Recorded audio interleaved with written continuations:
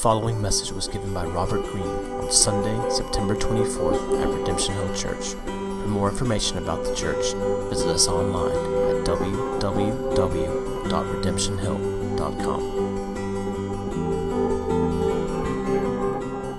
All right, go ahead and get your Bible. Make your way to Galatians chapter 5. We are going to pick up exactly where we were last week. Let me add, as you're headed there, let me add my thank you to all of you who have prayed for and partnered with Youth Life in any way. I'll tell you, our offices are over at the 400. That's where all of us on staff actually work. And it's been so much fun the last 2 weeks to see these kids come, to hear them laughing, to hear them talking, to see the rooms downstairs turned into classrooms where they're being encouraged in the library upstairs, to be up there working and to look out over the yard and see them playing and laughing, to see Jackie with them. It's been really fun for us there to see this. And so thank you to all of you who have prayed for the Learning Centers, who have partnered with them. Continue to do that. Your prayers and your partnership are impacting more lives than you could probably imagine. So thank you for all of that and keep doing it. So Galatians chapter 5, that's my PSA. We're going to pick up where we left off, but here's what we're going to do. I'm going to read the first 15 verses of chapter 5. Then we're going to go back together this morning and look at some things that we didn't deal with last week, see how they fit in together into what Paul's saying and what they say to us now this morning as God's people. So Galatians chapter 5, you can follow along with me. We'll start in verse 1. This is the word of the Lord. For freedom, Christ has set us free. Stand firm, therefore, and do not submit again to a yoke of slavery. Look, I, Paul, say to you that if you accept circumcision, Christ will be of no advantage to you. I testify again to every man who accepts circumcision that he is obligated to keep the whole law. You are severed from Christ, you who would be justified by the law. You have fallen away from grace. For through the Spirit, by faith, we ourselves eagerly wait for the hope of righteousness. For in Christ Jesus, neither circumcision nor uncircumcision counts for anything, but only faith working through love. You were running well. Who hindered you from obeying the truth? This persuasion is not from him who calls you. A little leaven leavens the whole lump. Yet I have confidence in the Lord that you will take no other view, and the one who is troubling you will bear the penalty, whoever he is. But if I, brothers, still preach circumcision, why am I still being persecuted? In that case, the offense of the cross has been removed. I wish those who unsettle you would emasculate themselves. For you were called to freedom, brothers. Only do not use your freedom as an opportunity for the flesh, but through love serve one another. For the whole law is fulfilled in one word: you shall love your neighbor as yourself. But if you bite and devour one another, watch out that you're not consumed by one another. Let's pray and then see what God has for us this morning. Father, we thank you again for the rich privilege it is to be gathered here by your grace and by the work of your Spirit in our hearts, Lord, with the eager anticipation that you, together with your word and your Spirit, will continue to form the reflection of your Son, his likeness in our hearts. That's what we want. That's what we need. And we need you to do the miracle this morning for that reality to be true of us. Lord, conform us in increasing measure to your Son. Help us to reflect to a watching world the same love with which we have tasted and loved and known from you. God, that's what we want. And it takes your Spirit at work in us to make that a reality. So we ask this morning you would do that in Jesus' name for his glory and our joy. Amen. When Jesus began his public ministry, the first time he stood up in the synagogue, he took the scroll of Isaiah and he unrolled it and he began to read from Isaiah 61. Jesus said, "The Spirit of the Lord is upon me, because he has anointed me to proclaim freedom for prisoners and release to the oppressed." This was Jesus' inaugural sermon. It was Jesus' way of saying publicly, this is what I'm about. This is what my ministry is about. This is what my mission is about. I'm about freedom. And so as we began to look at Galatians chapter 5 last week and understood that Paul had been building up to this point throughout the first 4 chapters to proclaim that it was for freedom that Christ set us free, we realized that Paul is not coming up with his own message. He's not inventing his own ideas. Paul is proclaiming to the church that which Jesus proclaimed, that it was for freedom that he came, freedom that he lived, freedom that he died, for freedom that God raised him from the dead. Last week, we looked at that fact that by the grace of God, you and I have been set free for freedom. But what does it look like? We're set free to something, to freedom. But what does it look like? What does freedom look like?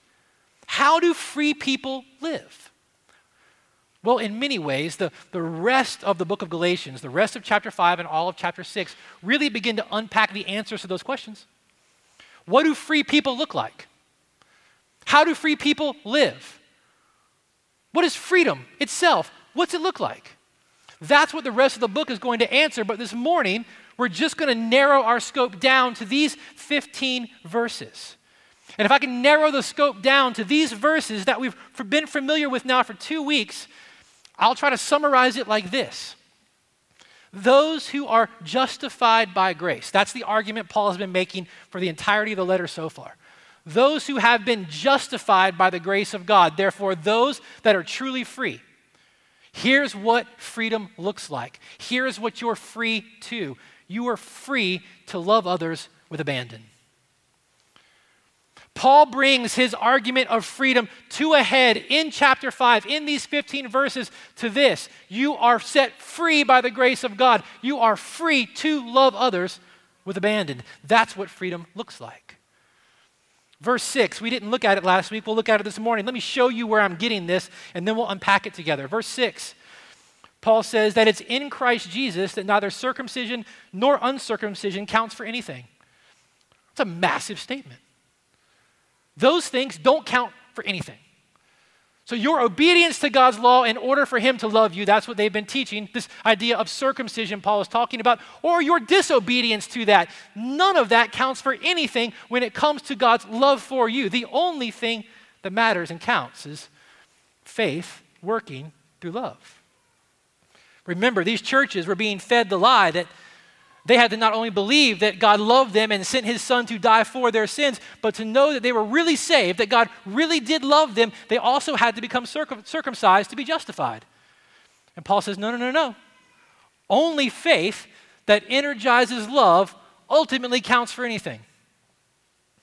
Only faith that produces love counts for anything. Another way of saying it might be this: if your faith is not producing love, it's not a biblical faith. This is the argument that Paul is making. If there's no evidence of love in your life, it stands to reason there may be no evidence of your justification. Paul's going to continue this line of reasoning in the rest of chapter 5. We'll look at it next week, but I'll give you a preview. Paul's going to give us a long list of unloving behaviors, of unloving characteristics. And of those unloving behaviors and unloving characteristics, Paul says those who do those things or are characterized by those things will not inherit the kingdom of God. But those that do inherit the kingdom of God are marked by one thing first. You know what it is? Love. Love. So Paul says in chapter 5, verse 13, that it's through love that you and I are to serve one another. In fact, the whole law is fulfilled in one word. You shall love your neighbor as yourself.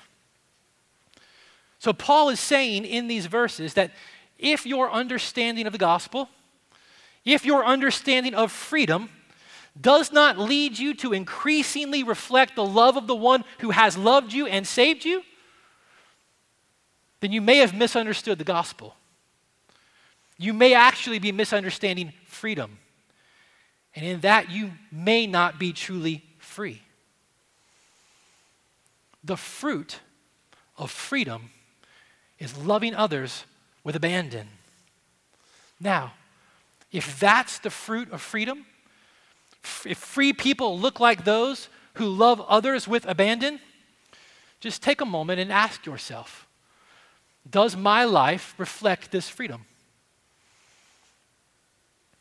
How free would my life say I am? To the extent that we are loving others with abandon, and we'll talk about that in just a minute, to that extent, that is the extent to which we are experiencing and living in the freedom that God has purchased for us through his Son. Ask yourself this. Would a watching world say when they think about who are the most loving, self-sacrificial, serving people that I can come up with, would the first people that would come to their mind be the people that gathered in the church? Is that what the watching world thinks about God's people? Friends, a careful examination even of God's people today would reveal that quite to the contrary, we have just as hard of a time getting along with one another as the world does. That within the church, our divorce rates are keeping pace with those that aren't gathered amongst God's people. That just as secular sociologists tell us that in America, we are living in the most unprecedented time of disconnection, isolation, and loneliness, you see the same things creeping themselves into the lives of God's people. Relationships and tensions between people of different ethnicities in the church mirror that of the world. Friends, how free are we really? To what extent are we experiencing and living in the freedom that God has purchased for us through his Son? Do you want to be a people that's known for loving others with abandon? There's good news. We can increasingly become those people. We can become a people that increasingly love others freely. In Galatians chapter 5, I think Paul lays out for us a pattern for what it looks like for this kind of love to be cultivated in us increasingly by God's Spirit and reflected through our lives to a watching world for the good of others. And here's how I'm going to say it. I'm going to tell you up front, and then we're going to pick it apart. Here's what I think Paul is communicating to us in Galatians chapter 5.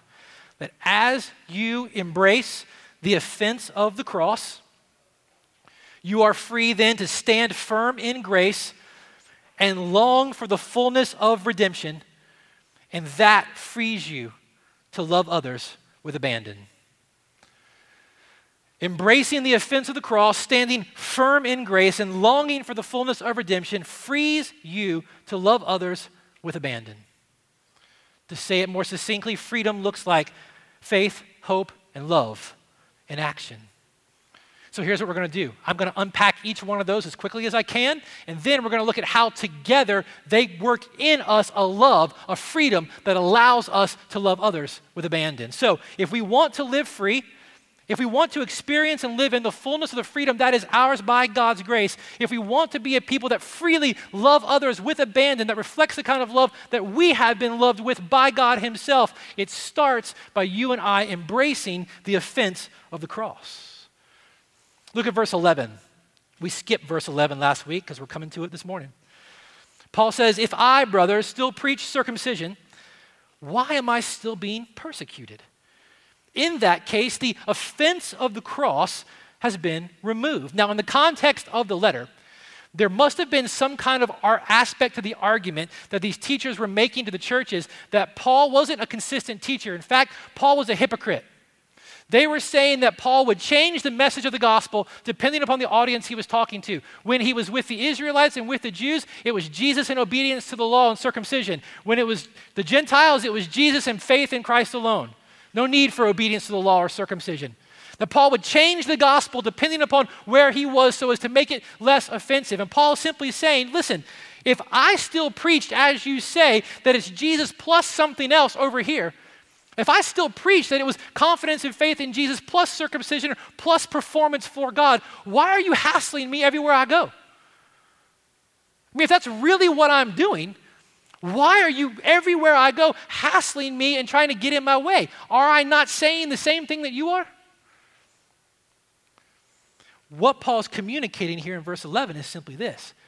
Everywhere I go, every time I preach the gospel, every time I proclaim the gospel to someone, I make it my aim every time for the gospel, for the cross of Jesus Christ to be the offense. I let the message of the cross be the thing that offends the hearts of men and women, not some kind of additional requirement of some level of conformity to something that they have to do. I let the cross be the offense. Now, what is the offense of the cross? What is that? Is that the violent nature of crucifixion itself? Is it the gore of a broken body and a spiked body and a bleeding body on a tree? And as offensive as that reality is to our sensibilities, that's not the offense that Paul is talking about. The offense of the cross that Paul is talking about is the declaration that your potential, that thing you take such pride in, your ability, your human man-made sense of identity, it's not near enough to save you or justify you before God.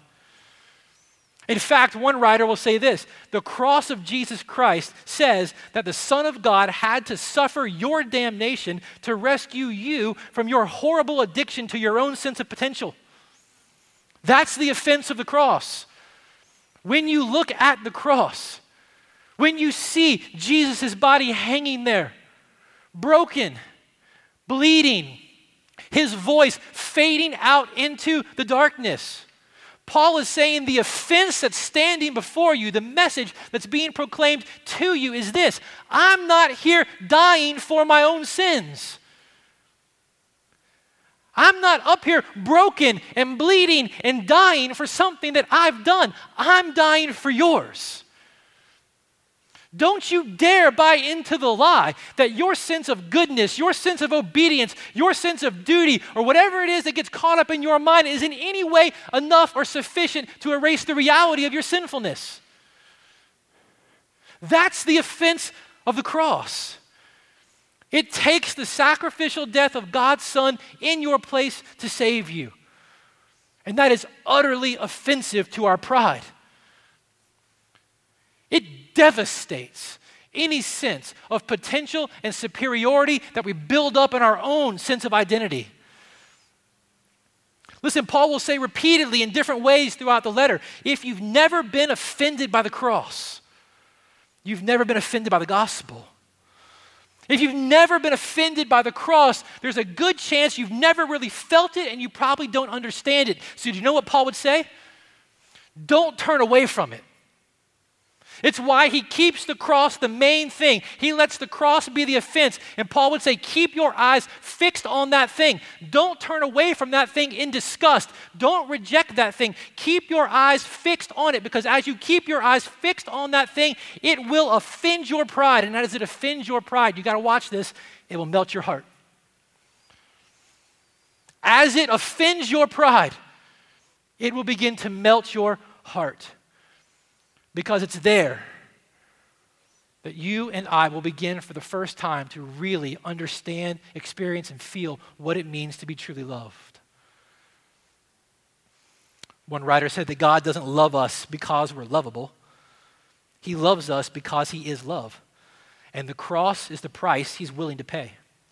And so if we are as evil as God says, and if Jesus atoned for our evil at the cross, then God must love us amazingly. Friends, the starting point, the foundation for becoming a people that love others with abandon, for becoming those people, it's right here. It's embracing the offense of the cross. It's embracing the declaration and the message that there's nothing in me inherently that can do anything to earn the love of God. That it took the life, death, and resurrection of his Son in my place to save me. Becoming people that can love that way that we have been loved starts by embracing that reality. But the pattern continues. Look at verse 5. We skipped it last week because we're coming to it this week. Paul says that, verse 5, through the Spirit, by faith, we ourselves eagerly wait for the hope of righteousness. Now, let me paraphrase that. I've already told you, here's what I'm going to say. To live free and to love others with abandon, not only must we embrace the offense of the cross, but we must stand firm in grace and long for the fullness of redemption. I believe that's what Paul's saying in verse 5. When Paul says in the beginning of Galatians chapter 5, verse 1, that Christ has set us free for freedom, therefore stand firm, that is a more visceral, more pictorial, more accurate depiction of what he's saying in verse 5 when he says we live by faith. Standing firm is what faith looks like. Faith is not simply mental assent to a set of information. Faith is an active, ongoing, willful, intentional dependence and confidence. That's what standing firm actually means. Standing firm is a way of describing faith, the willful, intentional confidence that we have in the grace of God. So faith, as Paul talks about it in verse 5, is an intentional stand to refuse to believe that we can or have to do anything to earn God's love for us. So as we embrace the offense of the cross, we are free to stand firm in grace. We are free to live today and tomorrow by faith, free to stand firm in grace, knowing that God has done for us through his Son all that we can never do for ourselves. We cannot be a people who can love others with abandon if we're not standing firm in grace. I'll tell you why in just a little bit, but we got to cover the other one first. Verse 5 also tells us to live free, to live and experience the fullness of the freedom that's ours, and to love others with abandon, we must be a people who are longing for the fullness of redemption. That's another way to say what Paul was saying there at the end when he says that we ourselves, you and I, we eagerly wait for the hope of righteousness. You could say it like this: standing firm. It's another way to describe faith. Standing firm is rooted in the past, in the grace of God for us through his Son on the cross. We stand firm in that grace. We stand firm, confident by faith in what God has done for us on the cross. But it looks forward to the fullness and the future of the fulfillment of all that God has promised. The hope of righteousness. Now, the one thing I have been asked about this more than anything else when we've talked about this text with other people is this: is Paul changing what it means to be righteous right here? I mean, we've said over and over and over again, repetitive like a broken record throughout this entire series, that by faith alone, in Christ alone, God declares you righteous right now. In his eyes, you are right, forgiven, clothed in the robes of his Son's righteousness. Is Paul saying something different right here? No, not at all. Paul is saying yes and amen. Right now, in Christ's eyes, you are declared righteous. The key to understanding what he's saying is in how we understand that word hope. You see, when you and I use the word hope, we always use it with a hint of uncertainty. Right? I hope he gets done preaching soon. Right? You don't know if it's going to happen. It's wishful thinking. I hope this happens. I don't know, I'm not sure, but that's what I want.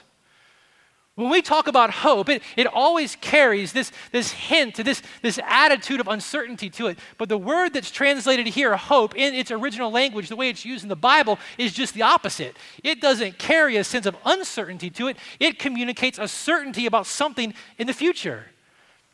You see, Paul is saying that the hope of righteousness, it's the certain reality of what is to come. It's the certain reality of what your future is because by grace you have been made righteous. So, by faith alone in Christ alone, God has made you right in his eyes. You are righteous. Because you are righteous, you have the certain hope, the certain reality of the hope of righteousness, the fullness of all that God has promised. You are heirs, Paul's already said, of all the promises of God. This hope of righteousness is the day when all of those things come to fulfillment. This hope of righteousness is this longing for the day that God has promised will come when all that he has begun through the life, death, and resurrection of his Son will be completed. It's when all that's broken will be made new. That's the longing that's meant to mark the hearts of those who are experiencing and living in this freedom. Paul says we have biblical hope. We have certainty because by God's grace we are righteous, so we know that which God has promised in the future is going to be ours. You could say it this way, and it deserves an entirely different sermon series, and we'll get to it one day, maybe. But freedom longs for the day of Jesus' return. That's what it looks like. It looks like an eager waiting, an eager hoping, an eagerness for the return of Christ and the ushering in of the fullness of all that God has promised. Free people long for that day. And so we could spend an entire series asking the question that maybe a good way to gauge the experience of the freedom that you and I are living in is by the intensity with which we long for the day of Christ to return. But here's the thing. We can't be a people that freely love others with abandon if we're not a people who are longing for the fullness of God's redemptive purposes, if we're not a people hoping, longing for the hope of righteousness. Why? How does embracing the offense of the cross, standing firm in grace, and longing for the day of Christ free us to love with abandon? That's the question that we have to answer. How do those things make us, grow us, increasingly cause us to be a people that are able to love others with abandon, reflecting the love that we have been shown by God? How is that lived out? How do faith, hope, and love go together? Well, here we go. When we embrace the offense of the cross, when we embrace the fact that it takes the perfect, sinless Son of God to die in my place for my sin, for me to be reconciled to God, do you know what happens? All illusions of my superiority, all illusions of my own self-sufficiency, all illusions of my own capability, all illusions of my own potential to perform well for God that He might love me, all those things get crushed. They begin to be shattered. And as those begin to be shattered, and we begin to embrace in our hearts the offense of the cross that says none of those things can make you right, only what I've done for you in my Son can accomplish that very thing for you, and we grab hold of that and we embrace that reality, you and I become free now to stand firm today in grace. And as we do that, let me show you, that frees us to be a people that can love with abandon. Why? How does us standing rooted in grace now, grace that has been embraced in our heart through the offense of the gospel and the proclamation of the message of the cross, how does us standing firm in grace, living by faith, help us be people that love others with abandon? Let's do it this way. The message that Paul has been trying to correct, and this faux gospel that we've been talking about, it's a message that says you need to do something for God in order for Him to love you. You need to do something, be somebody that God will look at and be pleased with if you're going to know that He really loves you and His affections towards you. When we're standing firm in grace, we're holding tight to the reality that that message is not true. When we're not standing firm in grace, that's the message that begins to shape our heart, which means when we love one another, when we do something sacrificial for one another, when we do something loving for someone else, when we stand for the least of these, when we fight against this over here, when we do all these things not rooted and firm in the grace of God and in the message that I don't have to do anything for God to love me, we begin to do all these things in an effort to polish up our image before God.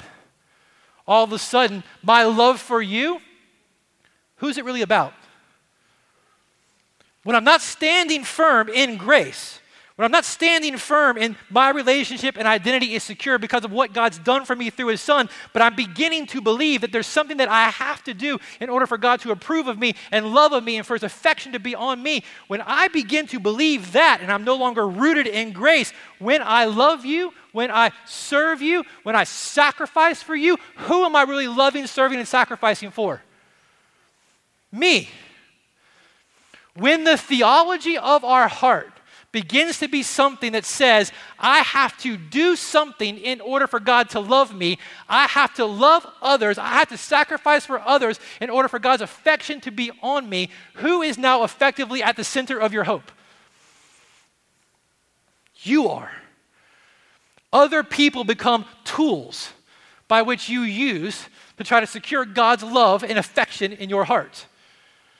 You're not free to love others with abandon.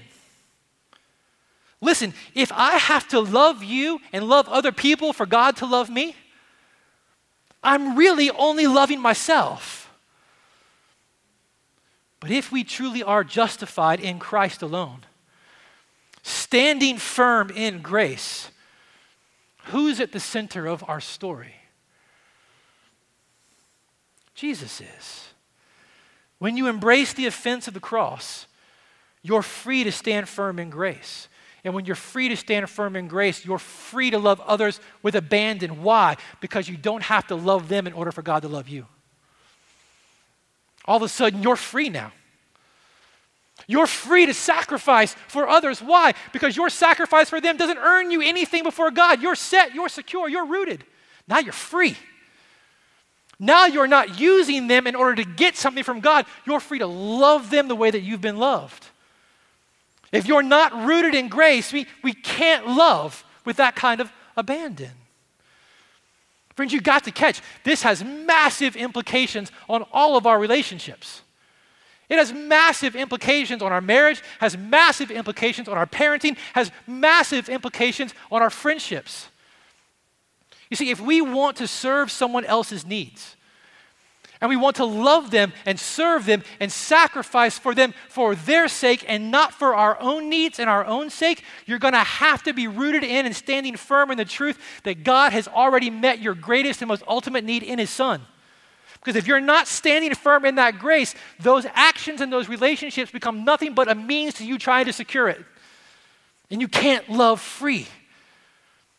You can't love with abandon. To experience and live in the fullness of the freedom that's ours by the grace of God, you've got to stand firm in that grace. To love with abandon, you've got to stand firm in that grace. And not just that, we've got to long for the fullness of redemption. To love others with abandon. The way that we have been so freely and fully loved by God through Christ. We have to be a people who are longing for the fullness of redemption. And here's how it works. As you're standing firm in grace, the gospel is securing your heart in the knowledge that the fullest satisfaction in life that your heart desires, that depth of desire for satisfaction and delight that God hardwired in your heart, when you're rooted in grace, embracing the gospel, the offense of the cross, you're free to recognize that that satisfaction is going to be fulfilled in a day that's yet to come. A day for which your heart is longing for. You see, if you and I live today as though that craving in our heart has to be satisfied today, if you and I live forgetting the hope of righteousness, all the fullness that is going to come when God redeems brokenness and restores the fullness of His glory, when you and I forget that, quit longing for that, we then turn to people today to try to fulfill that satisfaction that we were wired to be satisfied for then. What happens?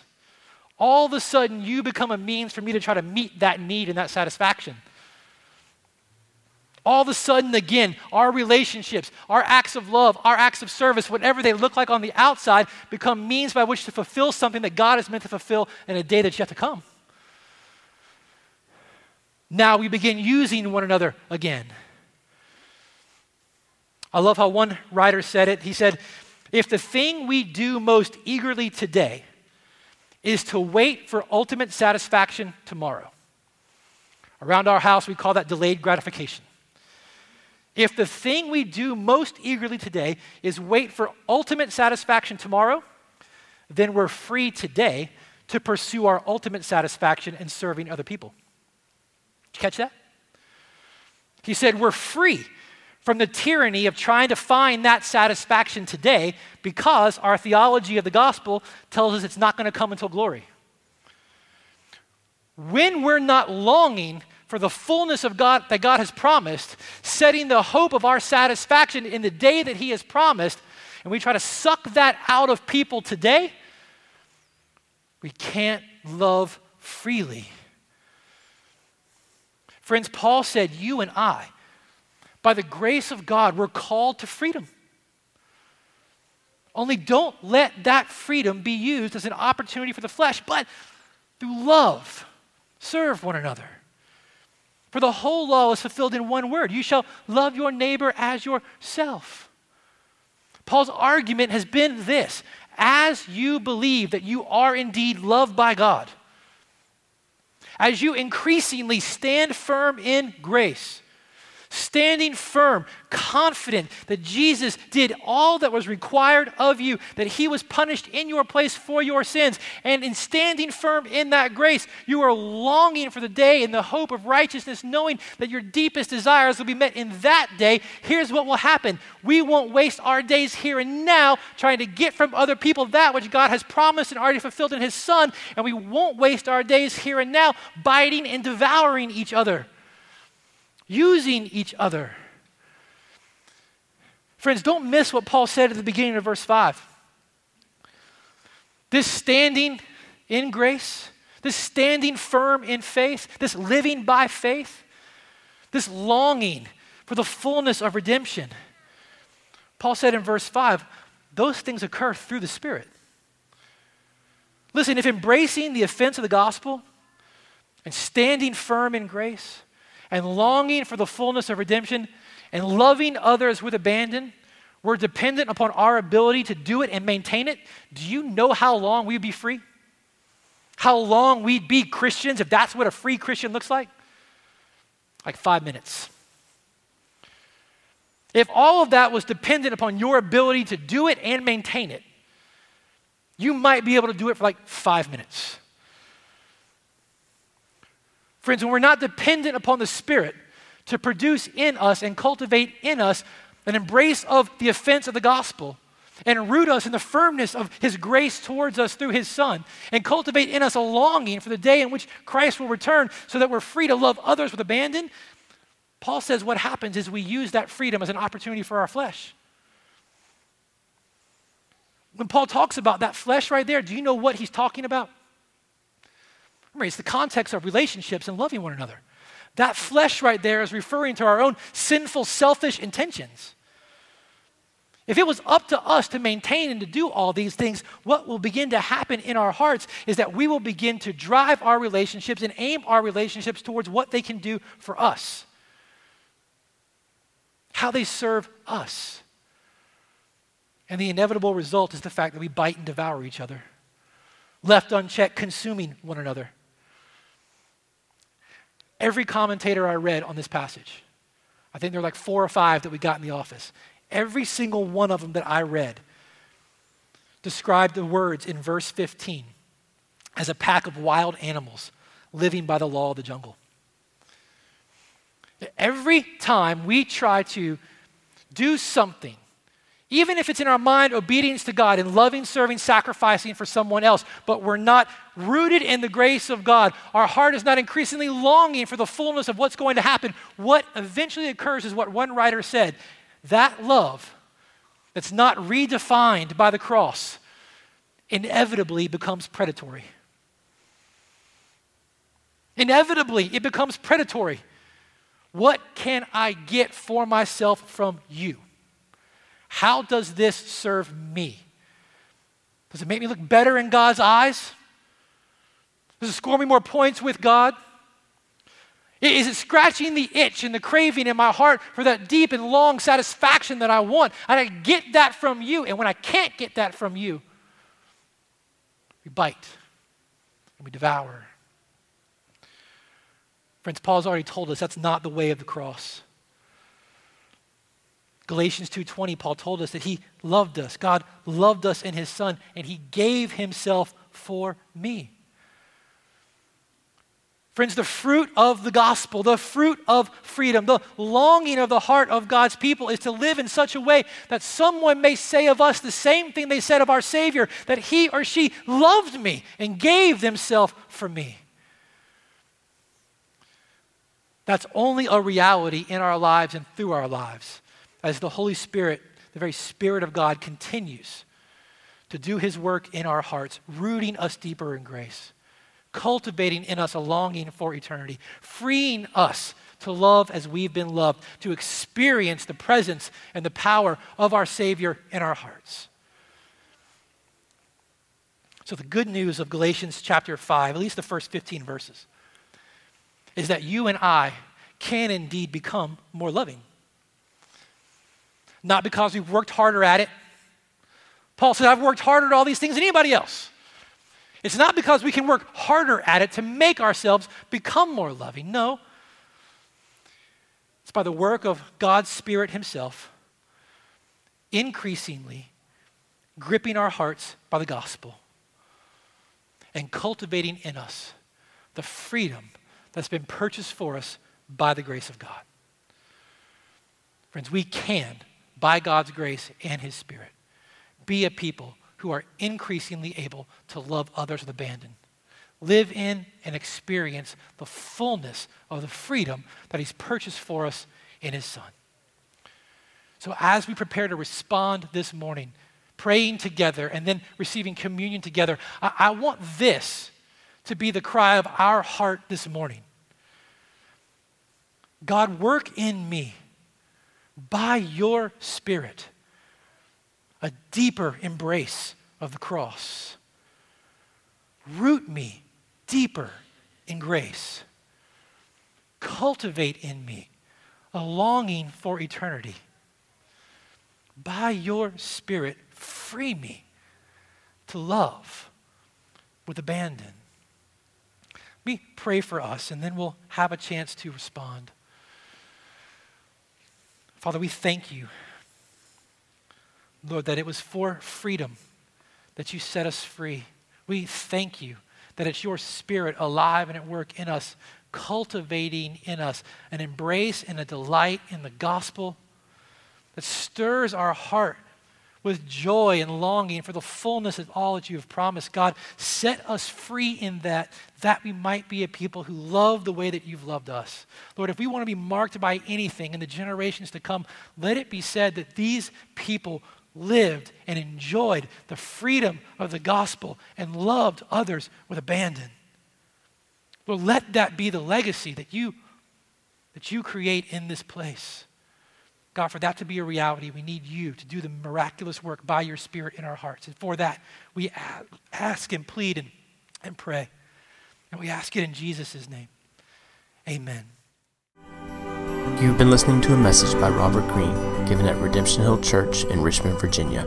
For more information on the church and to hear other messages, please visit us online at www.redemptionhill.com.